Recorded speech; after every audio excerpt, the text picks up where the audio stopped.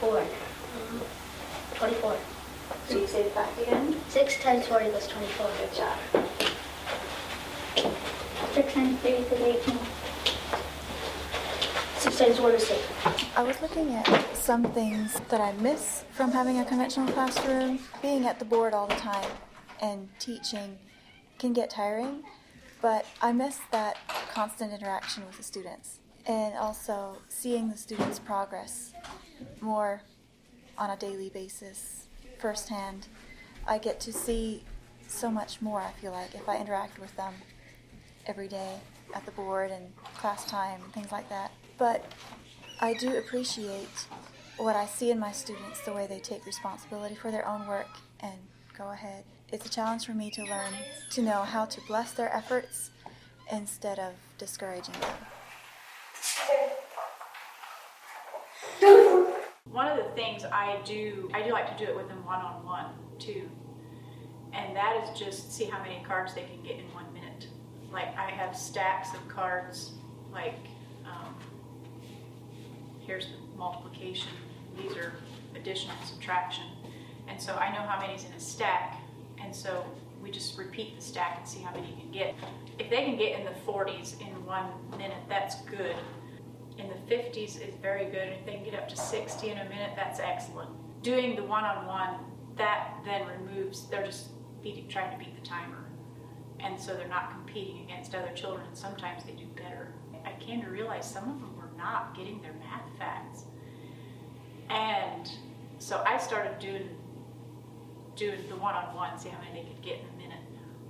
And they sped up just like that. I mean, the difference was pretty amazing. And so I feel like these core years, when they're learning their math facts, they need to be drilled over and over. And I try to do it.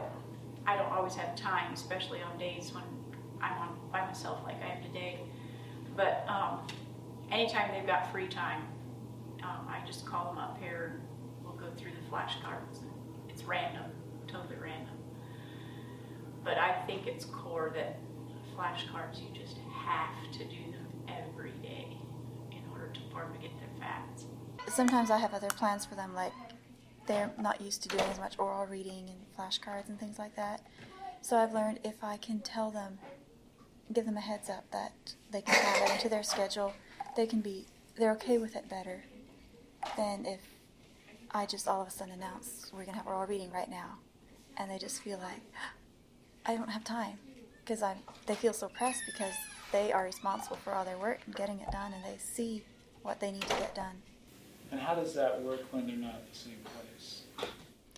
Most of my students were at the same place. If they're not, I'm used to having several grades, and we did a lot of things together, either as a review or a prep for when they get to it. So that's what I do here as well. Like if they're a few lessons apart, I figure the reason we're doing oral reading is for comprehension and learning to read more smoothly. So they'll benefit from it, whether they've read the story before or not. Or whether, like if we do the 9 times today versus the 8 times flashcards, they need the practice anyway. Number one, the teacher's enthusiasm bleeds into the children. And so, first of all, you have to get them excited about it. And then, I don't know, I just kind of like to have fun with it. And I've never really had too much trouble, I guess, of them getting mad, I guess.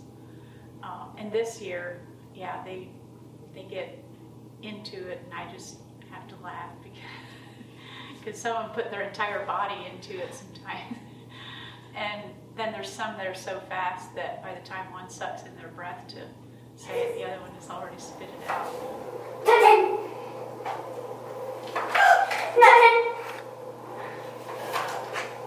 that you? Did you say it first? Not sure, do that one. That was good. 3. Beating the time or beating your friend, one or the other. That's all it takes. And, you know, for little people, the rewards they get for whatever can be so small for them to be happy with. All right, how Everybody got them all done all correct? Okay. Yeah, just beating somebody is a reward. For more free resources that support teaching and learning, visit thedocforlearning.org.